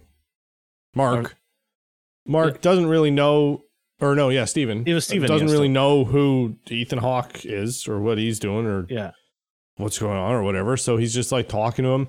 And then he because like he's seen him do this to people and he knows what happens, but like he kind of stealthily like grabs his hands and like puts the cane there and starts flipping it, and it goes back and forth, and then there's like this dong, and then he looks down and looks up at him. He doesn't fucking die, and then he says, "You have a lot of chaos in you," or something. So is that to say like nothing happened, and it's just like it didn't go green or red? I think it didn't go green or red because there's God inside him. The Khonshu's controlling that. Khonshu's not letting that decision be made. Because Khonshu is a god, I think, so that you can't determine the soul is dead or alive, can it?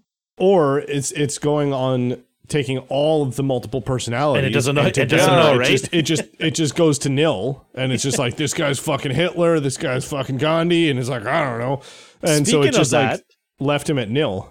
Speaking of that was right. Speaking of that, I'm glad you mentioned that because I totally forgot, and I wanted to touch back on something that I talked about, the Arthur character in the comics, because he was a Nazi. It's interesting how he mentions Hitler could have been avoided if we had, weighed him, right? It's interesting. I just found that very interesting because when I did my research on who Arthur was in the comics, when I heard Nazi and then when I heard Hitler, I'm like, hold on a second here. Is that coincidence, or is that something that's going to be played on later on where they do find out he's Nazi and he was just like fucking around and saying Hitler for the hell of it, but in fact he didn't give a shit, right? Or is he like so demented in his judgment that he's just like, Hitler was the bad guy, but he was doing it right kind of thing, and he's on to the whole like eugenics thing and all that shit, and that's what he's doing, the cleansing of the world. Yeah, exactly. I mean, he's literally doing that, like judging them on the spot because of future shit that they might do, but he's just like, fuck it, I don't like you and you have a weird nose, so get the fuck out of here. The Minority Report. I thought they might be doing something a bit like Thanos, where they tried to make Thanos like, oh, he's a bad guy, but do you remember people were actually thinking we should just kill half the population? That's not a bad idea. We'll save resources, and people were like justifying it. I think maybe they're trying to do something similar, distance himself from being a Nazi, make it sound like he's more like, look, I'm presenting this reasonable plan. I can purge the world of everyone that would do something evil. When was Moon Knight made? Like the original comics? Because that you got to take into account too. Because like, hold on, let's look it up. Well, while you're looking that up, I do want to mention Moon Knight comic. I want to mention one thing. Nathan, maybe you can back me up on this in terms of Moon Knight's. Sorry, not Moon Knight's. Ethan Hawke's character Arthur, or not Ethan Hawke's character Arthur, the Ammit, the goddess. Do you think that he's twisting the actual story of her to get his way and become this revered disciple of the gods? Because obviously he loves the attention. He wants to be a leader amongst the earth.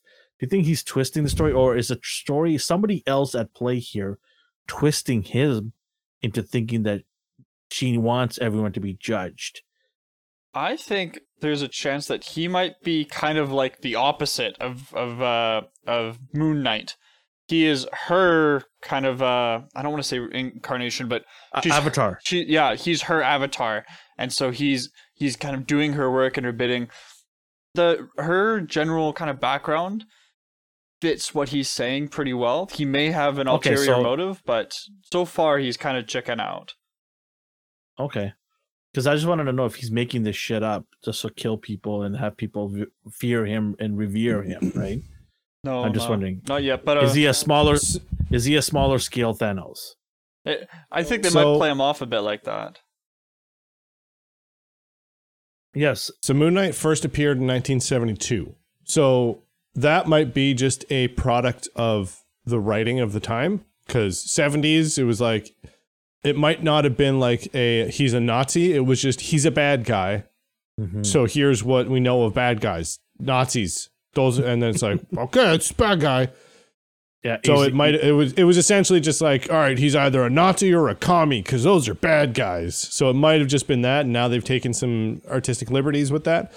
But I do kind of really like the idea that he's still kind of, like, the fact that they brought up Hitler actually is a really interesting choice, because he is essentially judging people and killing them or letting them live because of past and future things, which is absolutely like a cleansing of the human race or whatever thing. So I think I don't think that actually, and ironically, as you mentioned before when we were like, is that Anubis or is that a werewolf? Moon Knight first appeared in the comic Werewolf by Night. Werewolf by Night. So I got it all here. I have the internet. Yes. Yeah, Werewolf by Night, but I want to kind of say it's Anubis or an Egyptian werewolf or something, or Egyptian dog. I think. Well, we'll find pretty out. Lanky. Did it have hair to be on a it? fucking god. Yeah, it did. did. Oh, it did? Yeah, it did. Oh. Yeah. Yeah. It looked kind of slimy to me. Yeah, it was like kind of slimy and hairy, and it looked like a coyote version of a werewolf, if anything. Wile E. Coyote. Because it was like super lanky and like malnourished and malnourished. Yeah, dude, it looked fucking hungry as shit. So it looked like just like it had to eat souls. dog. It was eating souls. Yeah.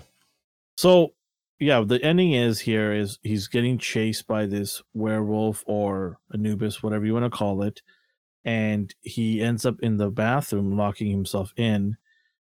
And that was a good scene.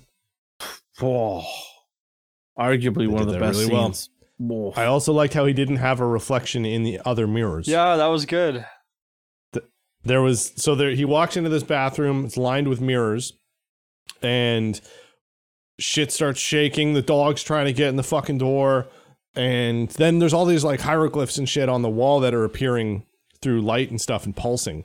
And then he looks over and Mark's talking to him, and then he looks over and he finally sees him, and then you see Oscar Isaac talking, not in the Martin Freeman voice. And then all of the other reflections, because it's mirrors, there's no other people. So himself and also the reflection of Mark aren't reflected in either, which I guess is kind of a subtle thing of just like, he's fucking dead. So like he doesn't exist in either form.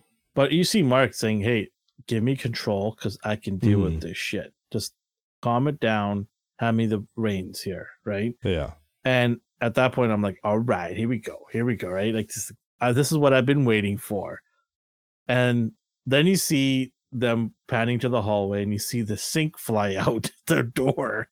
And then the dog trying to get out, he's and like, him dragging it back. Help me, right? I'm like, oh, damn. And then he's just like, come back here, bitch. Right? Takes on the ground and just like pow, pow, a couple of shots to the head, and then it's like gone, right? It's done. Now here's the thing. So that suit is all CG. The cape is also CG. Those are all fabric simulations. It's all done in CG. Mm-hmm. That was really good. Because I knew it was all CG, and I was like, the rest of it's been garbage. And I stared at that cloak when he was moving around, and like I could tell it wasn't real, but like I was staring at it to find any discrepancies, and it was so like obviously that's where most of the budget and rendering time, because I mean, if you pull the curtain back a bit, you have an office that is filled with a bunch of other teams working on other movies and shit, and then they have like a warehouse full of just giant fucking NASA computers. And then you have to literally book time and be like, all right, for these 12 hours, I need to render out this scene. Or I need to render this scene. So all this water and explosions and blood and all these particle things, I need to render this out. It will take 16 hours. I need to book it for this time. So different productions get priority, obviously, for if they have more budget. So if a production doesn't have as much budget, it will only allot you only get 10 hours to render this. So then they go, okay, well, now I need to have less particle effects and less explosions and shit on this scene because we only have this amount of time. Yeah. And I think that they spent more time on this scene because it looked really fucking good. And also it's a really important scene of the first time you see his his cloak and his outfit. Yeah. So yeah, and that's what I was asking before. Do you think it was a good thing that they showed the outfit then? Yeah. I also loved how they changed the way he puts on the outfit, because in the comics, it's not a living thing like Venom. You know, Venom has that it engulfs him, right? So in the comics, he actually is a technology that he creates and puts on the suit himself. This is a living thing. It's like a living, breathing thing that, you know, covers him up. Yeah, it's not like a Stark. Yeah, and I really like it. Outfit I really like it because it's like an Egyptian mummy coming to life, right? Mm-hmm. It's all getting wrapped up. Nathan, what did you like that? Oh, I loved it. What I especially liked is it didn't just kind of like appear on him. You can see the bandages wrap up around him, and that looked great. I thought it didn't look like fresh bandages either. If you actually look at it, it looks a little old, which adds a bit to that mysticism. Dirty and stuff. It is very well done. They thought that out, and of course, one of my favorite parts of that scene that we haven't mentioned yet was how it was a bit realistic in this. Well, of course, it's not realistic, but while he was still transforming and getting the suit on, he was attacked. He didn't have time to just suit up and then stare and have like a badass moment. Like, no, he was getting the bandages still wrapped up on him, and then all of a sudden, boom, he's taken down to the ground by the dog. And at first it seems like, oh, I guess he's lost, but obviously we know, no, he's about to kick some ass. Then the bathroom sink flies out. All right. Yeah, the fact that the dog's trying to get out of the bathroom. And he's got things under control. And I especially love how his fighting style, too. It wasn't like some... very vicious and violent. It wasn't some super quick attack. It was hard hits. It was aggressive. It was... It wasn't like Shang-Chi or something like that, where it's like all martial arts and smooth skills and all that, right? Which is cool in its own way. But this was just like... It was just very visceral. Alley... ass whooping, punch, taking, to the ground, face curb pounding, whatever you want to call it, course dropping. That's all it was. It was just like, how do I decapitate this body real fast, right?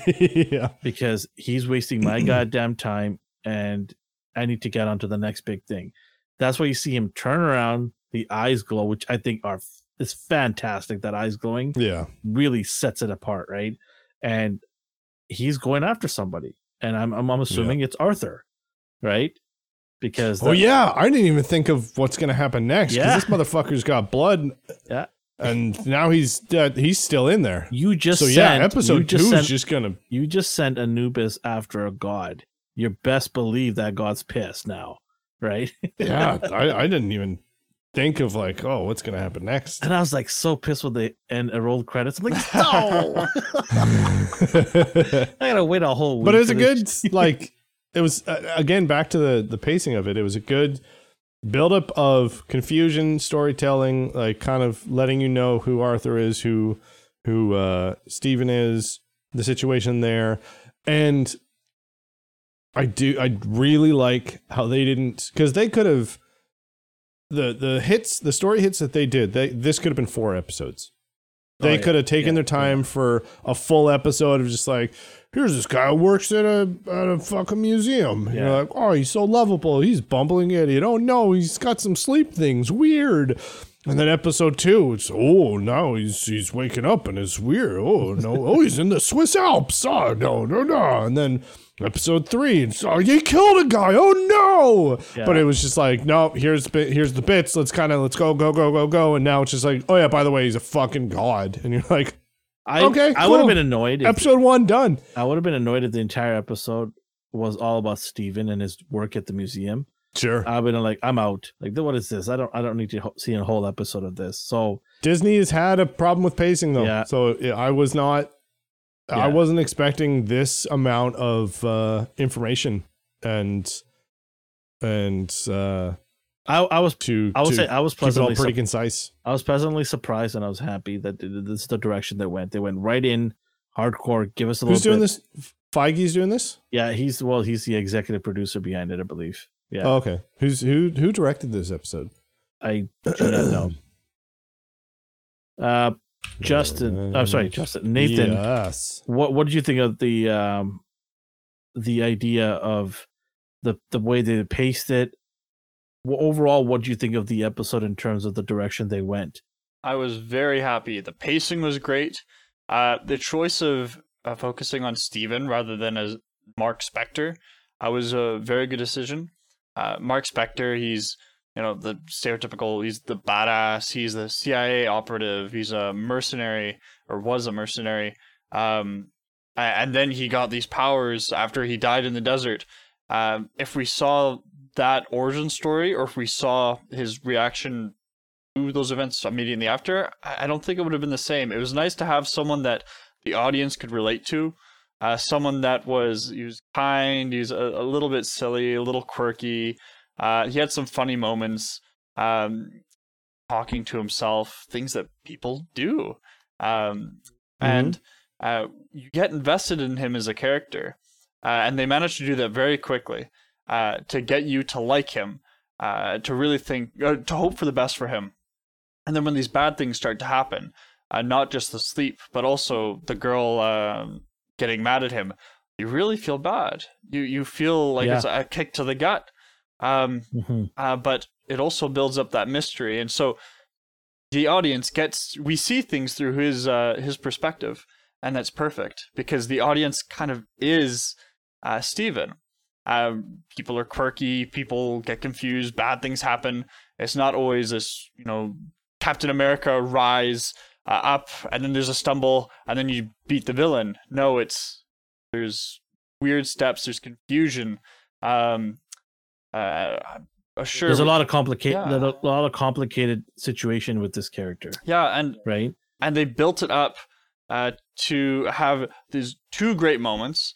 The first big moment was when he finds Arthur in this little Swiss village, and we really get to see the impact that this villain's going to have on the future. We get to see that he has this sort of cult. And then the next big moment, of course, we have is that chase in the museum, the quick chase that turns into an ass kicking. And I think both those moments were built up to very well. And they had a very satisfying result, except for the CGI, of course, and with the truck rolling over and all that. But I can look past that. I thought the story was very good. Yeah, me too.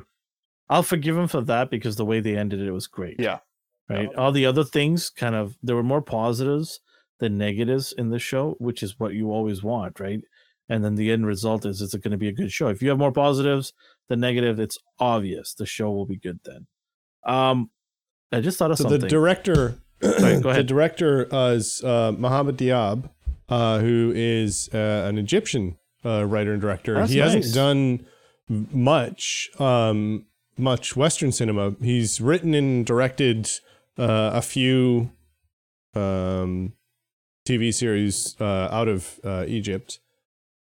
So that's pretty big. That's pretty cool. Egyptian cinema is used throughout the Arab world. Egypt's kind of like the pop culture and pop center for everything. So that's got a good amount of experience. Yeah, he did a few things I've heard of: Footsteps of the Devil, Clash, Renegades, The Island. I don't think I've watched any of them, but I've heard good things about a few of those. So I just have an idea here. You kind of when you were talking, Nathan, it kind of made me think something funny here. Because he has personalities, does that mean he can date different people? Because Layla is one girl that's probably for Mark, and then Steven's got this girl that he's been courting at the museum. So is he cheating if he dates both of them? Huh? Yes, in this in this context, because he isn't aware of it. Okay, Nathan. Yeah, I think that's not a good scenario to be in. It is kind of like it is obviously. It is kind of like two different people with they are two different people with the same body, just sharing a body. And I think Mark hasn't reached out to Layla for a while, so who knows? Maybe it's over. But Mark is the one that set him up with this one. Yeah, so I think Layla's the one that was calling on the phone. No, I know that. I understand that. Layla's obviously someone important, but is Mark doing is being the player here, because Mark's already got Layla, and Mark's the one that set Steven up with this girl. I think Mark's doing this because he wants to be nice. He bought Steven the goldfish. Is it, or is Mark trying to be a player? Here's the real question: is so Mark and Steven are dating multiple people. The real question is Layla banging twins? Well, there had to be two people to be twins. Though. It's two people. You think Steven's gonna just wait wake up and we be just exactly. What if he wakes up half between? It has to be two bodies to be valid, right? There, we've now set the rules. Two bodies. That would be a complete twin. I can imagine kind of what Justin's saying. Just they're in bed together, and all of a sudden Steven wakes up very confused as to what's going on. Okay, but here's the question. Let's say Steven wakes up in the middle of it all. Does Steven continue? No, he's not. I think he's the sort of person that would freak out and run out the door. Yeah, a normal human being. Okay, let's flip it around. If Mark wakes up in the middle of it all, does Mark continue? Yes. You bet your ass Mark does, because Mark's a man. Mark's just like, all right, let's keep going here. What if Conchi wakes up? No. She dies. Yeah, she's dead. Yeah. All right. Is there okay? Let's give it out of 10. Let's give this episode out of 10 here. What say you guys? Justin, what do you give it out of 10? 9 out of 10. It would have been a 10 if the CG wasn't fucking garbage. Nathan? Because yeah, the story pacing, the action, the acting, the story. I think it was a amazing first episode. The only thing that took me out was the CG. I really liked it. I'm gonna give it an 8 out of 10, just because the CG. When I saw that truck, I just so the CG was that detrimental to your score. I still loved it, but when I saw that in my mind, I didn't move past it pretty quickly. I was thinking, this looks like it was designed in 2006. Yep, it looked like a CW show. Like, it was fucking bad. Yeah. Like, it was like Supergirl or whatever the fuck. Like, it was not good. Yeah, so it was bad. It would have been a 9 if it was tomorrow.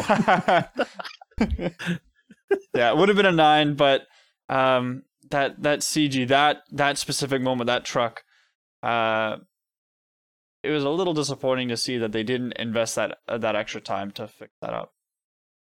Okay, so you're nailing them bad because of CGI. Okay, it's an A still. Yeah, no, I didn't say your score is bad. But okay, I'm probably gonna go with 9 out of 10. For me, 9 out of 10. I give that 1 point, like Justin said, for the CGI, but everything else makes up for it. Even can we not talk? We didn't even talk about the score, the sound effect, and the music. Well, we touched on it a little bit, right? But music was. How about the scene when he turns into Moon Knight and all the other orchestra music that they play? I think that was really good. It built up excitement. Notice. Yeah, I noticed. I honestly like I literally watched it 15 minutes before we started recording this. So I don't remember any of it. Which isn't to say it's a bad thing. I definitely recommend watching it again because you might. I will. That's the thing. I don't think that's a bad thing. Yeah. I think that a good soundtrack just sits in the background and lets you enjoy the scene, and it blends in really well. It blends in, and it's another layer of here's the lighting that we used, here's the camera angles that we used, here's the emotions that they portrayed on their face, here's the writing, and then here's the music in the background. I think it's a puzzle piece that when it's done well, it doesn't stand out. Sometimes there's other shows that are like fucking phenomenal, and you're just like, shit, this is a banger. And the only parts that I really remember are like when Wham was playing, because I was like, this is funny. And yeah, but so I don't think it's a bad thing, but it didn't super stand out to me. Yeah, well, I think adding Wham, some of the songs I loved, but the only songs that I loved were the ones that I actually remember from outside of Moon Knight. I don't actually remember what the actual soundtrack for Moon Knight was, the songs that they made for the show. Yeah. I can't remember that at all. I only remember yeah. Wham. You remember Big Yeah. Pimpin'? I can't believe you didn't remember Big Pimpin'. Go Well, you back said and that they watch. remixed it, so they didn't have like they There's just no had the there's no instrumental voice. or whatever. It was just instrumental remix. They just kept repeating that main chorus instrumental Yeah. part. Just kept remixing. I don't even that. remember the theme or like the credits because I watched the credits all the way through. I don't remember. So did it you have guys, a theme? did I don't you know that wa- Marvel really does that though. Well, the credits in actually general. the credits actually showed a couple of clues. There was one part in the credits they I showed did see bits of those. a glowing doorway. Mm-hmm. I don't know if you guys noticed that in the credits. If you get a chance, go watch it. And what I'm thinking is that's the doorway to Khonshu's existence playing field. Ooh. So I think that doorway is going to have where he's going to walk through that doorway, and Khonshu's going to show him why he's doing what he's doing and what's the purpose Mhm. behind it and where he's actually resides from, right? So I'm thinking of that. And then it also shows a close-up of his wrappings of Moon Knight's costume. It shows a close-up of what it looks like. So you can check Right. that out too. So there's some details in there, which is pretty cool. It's interesting, right? So this isn't the MCU technically, No, right? No, it is. It is. It's a hard. It is? Dead center in the MCU. Yeah. So it's the same universe Yep. as the rest of the shit. Yep. Okay. And what they're trying to build is, I believe, a dark Avengers. Yeah. That deals with like demons and vampires and werewolves. Well, they things tried like to do that before. Well, not Marvel, but the No, that was what Fox. it? The That was the Fox. Duke. No, Dooku. Is that what it is called? Dooku from Star Duke. Wars? Hold on.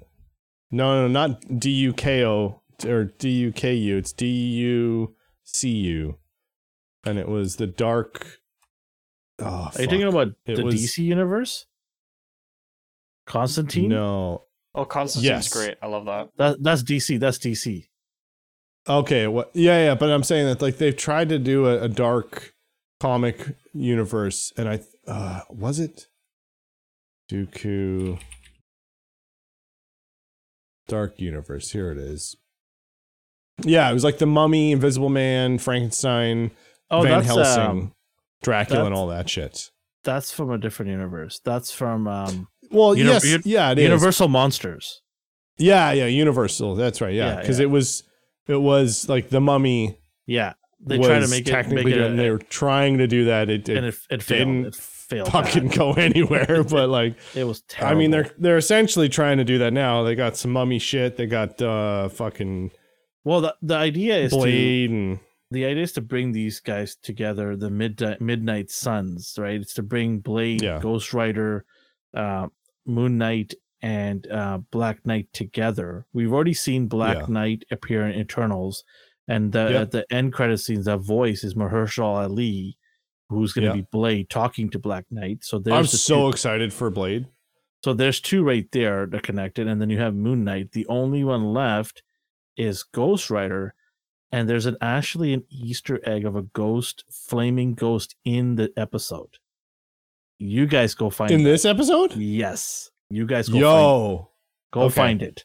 Go find it, and So- we'll talk so, okay. about it next week. Okay, I will. Now, they haven't done any releases or any information on Ghost Nothing. Rider or anything. The only I really hope they don't have Nick Cage. no, they It'd don't. be odd for Yeah. this. Yeah. You don't maybe in the Doctor Strange MCU movie. So who knows? No, but like they haven't released any casting or anything, have they? It has been a Ghost Rider in the Agents of Shield TV show, but that was Right, not. but nobody watched that. That was not Johnny. That was another Ghost Rider, because this Ghost Rider had different writers, right? Iterations, yeah. So they had this one. That's the one thing that a lot of Marvel stuff is good at or was good at. And I'm sure that all the writers and directors and people who are involved now are just like, thank Christ they did this. Of just like, oh, it's an entity. It could be anyone. And they're like, fuck, thank God. Now we can put, if this one failed, like Spider-Man they're just fucking so happy that they got like options. different dimensions and shit. Yeah, because they're like, oh, if a movie fails, we can just fucking get another guy in there. and it was so smart of them to not use the main Ghost Rider, the most popular Ghost Rider in Agents of Yeah. S.H.I.E.L.D., because they would have just thrown that away. And they were smart. They thought of ahead. They're like, no, we're not going to give you the main one. You can use the other Ghost Rider in your TV show. And if nothing happens, who cares? No big deal. We can always But create But the that main being one. said, they've used like the TV, like Matt Murdock. They used him in the new Spider-Man. Yeah, but they made it when it's goods, well, they'll keep them. Well, same thing with Kingpin, right? They want to keep it's a Vincent D'Onofrio. Yeah. Vincent D'Onofrio is Kingpin. He is Kingpin. He is, 100%. Yeah. And so what they said was they're going to keep these main characters like Charlie Cox and Vincent. They're going to keep them as those two characters because they were so beloved and they did such a great job. Why go and create a whole new Daredevil and Kingpin when these two could just do just fine? We'll just say, hey, it's an alternate universe that doesn't exist anymore. This is a new universe.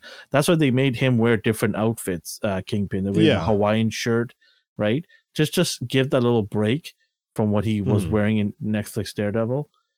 So yeah, and then also there's Charlie Cox is reprising his Daredevil in Echo, the Disney Plus TV show. He's going to appear in there, and it's an all new outfit as well for him, more comic book accurate. Yeah. Well, I mean, how many Flashes and Silver Surfers have they gone through at this point too? Silver Surfer is one of my Silver Surfer is one of my favorite. I know. And I'm dying to see him in action, and hopefully in 2025 I'll see him because that's what Fantastic Four is going to be in its main heyday. So hopefully it'll be good this time. Don't jinx it. Yeah. All right. Shall we wrap it up for today? I think so. Anything else? Nothing else? I'm looking forward to episode 2 badly. Hell yeah. Like, how do you how do you think it's gonna start? Do you think it's gonna start fucking balls to the wall, just him like fucking up shit? I think he's going straight after Arthur and going, "Where the fuck are you? Come out here!" Yeah, I'm gonna take that cane and beat the shit out of you. That's what's they set a pretty good precedent and like a good cliffhanger of just like the action just started and they're like, here's the credits. Okay. I feel like they might tease us though. They may just have him like the second episode starts and then he wakes up as if like like one of those blackouts. Please don't say that. I don't want to see him wake up again. You know what, Nathan? I think I agree because he let him take over, but that might just be an artistic thing of just like, okay, now you get to see what happens when he blacks out. I agree. I think it just how a show is built. Generally, you don't start usually episode 2 him beating the shit out of things and it's a huge fight scene and with the villain or the antagonist or whatever. So I agree. I think that he'll probably just wake up and then maybe not remember any of it or go right to the cell phone again or something. Or I do want to mention one thing. I think he might there's something that you guys didn't see outside the museum. Do you remember the part when the museum is shown from the outside and the lights turn off? Yeah. Did you notice the moon? Yeah. It was almost a new moon. It was a crescent. Mm-hmm. So Moon Knight's powers are based on the moon. The smaller the moon, the weaker the power. So if it's a full moon, he's full on powerful. Yeah. If it's a crescent moon, he's not that powerful. Okay, so how long is a new moon cycle? Is that maybe why, or a full moon? Because that's why he lost 2 days, is because he had 2 days of full power. So now that it was like the crescent and it was about to be a new moon, that's why he was just like, all right, instead of just like when the wolf was walking around and the antagonist was there and then he didn't just immediately take over. Maybe that's why he was like, you need to let me because I don't have enough power to fully take over. I only have enough in the reserves to fuck up this wolf. And that's it. Or, hey, hurry up because the moon, it might be going away or, daylight's coming and I might not have that power. Yeah. So who knows? I mean, we'll find out more about him and how the MCU changes stories around. They tweak things around, right? So we don't know if they're going to stay true to the comics in terms of his powers. They might make some exceptions here and there because it'll be kind of weird that he's useless during the day as a superhero. Yeah, that's a pretty 90s or 80s thing of just like giving them a power window. Yeah, so we'll see. All right, okay, let's end it right here and then we'll jump back in next week. Same bat time, same bat channel. But we might go live. Who knows? We'll see. we have a couple of other friends that want to jump on next week, but we'll see how it goes, and we'll announce it on Tuesday what our intentions are. Nathan, you can maybe announce it on Tuesday what our episode 2 is going to be, live or pre-recorded. But we, whoever's listening to us and watching us, we hope you enjoyed our Moon Knight review and then some. And we'll bring back our Egyptian etologist specialist, whatever you want to call him. No, that's Dr. Egypt. Yeah, I'm putting in lower thirds, and I'm gonna have fun with it. I assume I'm editing. Dr. Egypt, Nathan. Dr. Egypt. Oh my gosh, make me sound like Dr. Pyramid. Dr. Pyramid. Yeah. Dr. Mr. Pyramid Head. Dr. Crocodile Hunter. He is from his family is from Australia. It's not a knife. That's not a Moon Knight. Anyways, that is the end of our show. Thank you everybody for listening and watching us. We appreciate it. Wherever you are on the world or universe, have yourself a good morning, a good day, and a good night. Take care. Bye-bye. Bye. Dio say bye. Later, Gators. Oh, that was adorable.